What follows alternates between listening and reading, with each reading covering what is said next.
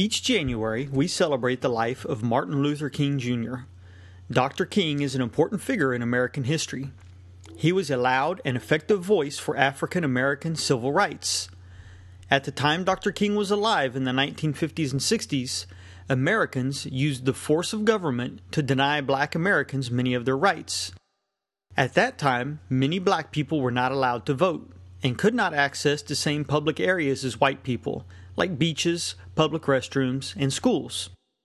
Today, Americans mostly remember Dr. King for his work to end laws and practices that stripped black Americans of their rights. Each year on Martin Luther King Day, you can be sure to hear and read parts of one of Dr. King's speeches, I Have a Dream. In this speech, Dr. King speaks of his desire for all men to be treated equally, regardless of the color of their skin. Another thing that Dr. King is remembered for is his use of peaceful civil disobedience. Civil disobedience is when someone refuses to follow laws that are unfair, immoral, and unjust. Civil rights activists often went to jail or were beaten by police officers and attacked by police dogs while participating in civil disobedience. This helped black Americans gain support from many white Americans when they saw the protesters and activists acting peacefully while they were being mistreated and harmed by the state's agents in the police force. Peaceful civil disobedience is still important today for those who are fighting to protect the rights of all Americans from the government. One of my favorite aspects of Dr. King that is often overlooked is his stand against war. During the last several years of Dr. King's life, America was fighting the Vietnam War. The Vietnam War was an unpopular war where hundreds of thousands of innocent Vietnamese citizens were killed. Hundreds of thousands of families had to leave their homes to find safer places to live, and more than 1 million soldiers died. Dr. King spoke against the war even though many of his supporters and others in the civil rights movement thought that he shouldn't. They thought that he should focus only on fighting for civil rights for black Americans and not use his energy and time to protest the Vietnam War. But Dr. King thought that the soul of America could not be saved as long as it was destroying men around the world. He tried to explain to his followers why he was choosing to speak against the war as well as fight for civil rights.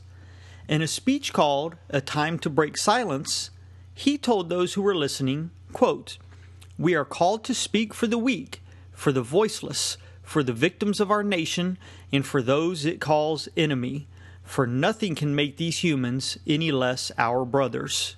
End quote. Today, the American government and many Americans think that it is their job to act as policemen for the world. If at any time there is a world government or world leader that Americans think is doing something wrong, they think America should use its wealth and military power to invade other nations, change out their governments, and put a new government in place for the people. It doesn't even matter to these Americans that many times the government that the foreign people have is one they chose through a democratic election. This type of action has led to the deaths of many young Americans, the destruction of much of our wealth, created orphans around the world, killed millions of innocent fathers, mothers, and children, destroyed cities, and caused much sadness, sickness, and pain wherever the American government has gone. Dr. King recognized that this was happening in the Vietnam War.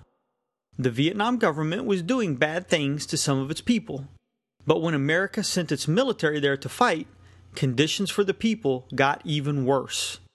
The same things still happens today, and Americans never seem to learn the lesson. The American government finds someplace in the world where a bad man is ruling and doing bad things to his people.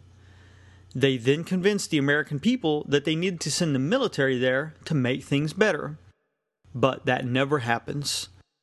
Recently, America sent its military to invade Iraq to stop a man named Saddam Hussein from hurting the Iraqi people. But in the process, the war America started there led to the death of over 100,000 innocent Iraqi people, which is much worse than what Saddam Hussein was doing, and created millions of orphans. Hundreds of thousands of these orphans live on the streets with no family to take care of them. Also, during the American invasion and occupation of Iraq, many roads, airports, buildings, hospitals, and homes were destroyed. America said it was going to Iraq to do something good, but its presence there has led to many terrible things and a tragic life for many people. When most people think of Dr. King, I believe they remember him for his "I Have a Dream" speech. While I like that speech, I also remember him for his speech called "Why I Am Opposed to the War in Vietnam." In my favorite quote from this speech, Dr. King said, quote, "Don't let anybody make you think that God chose America as his divine messianic force to be a sort of policeman of the whole world." End quote. I agree with Dr. King. America is not the world's policeman and should stop trying to be. America never makes things better when it uses its military. It only brings destruction, sadness, and death.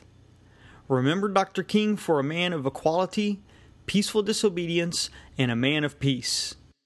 I call on the young men of America who must make a choice today.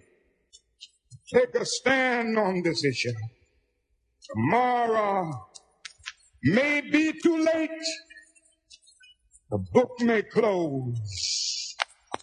And don't let anybody make you think that God chose America as his divine messianic force to be a sort of policeman of the whole world. God has a way of standing before the nations with judgment, and it seems that I can hear God saying to America, "You're too arrogant. If you don't change your ways, I will rise up and break the backbone of your power, and I'll place it in the hands of a nation that doesn't even know my name. Be still and know that I'm God.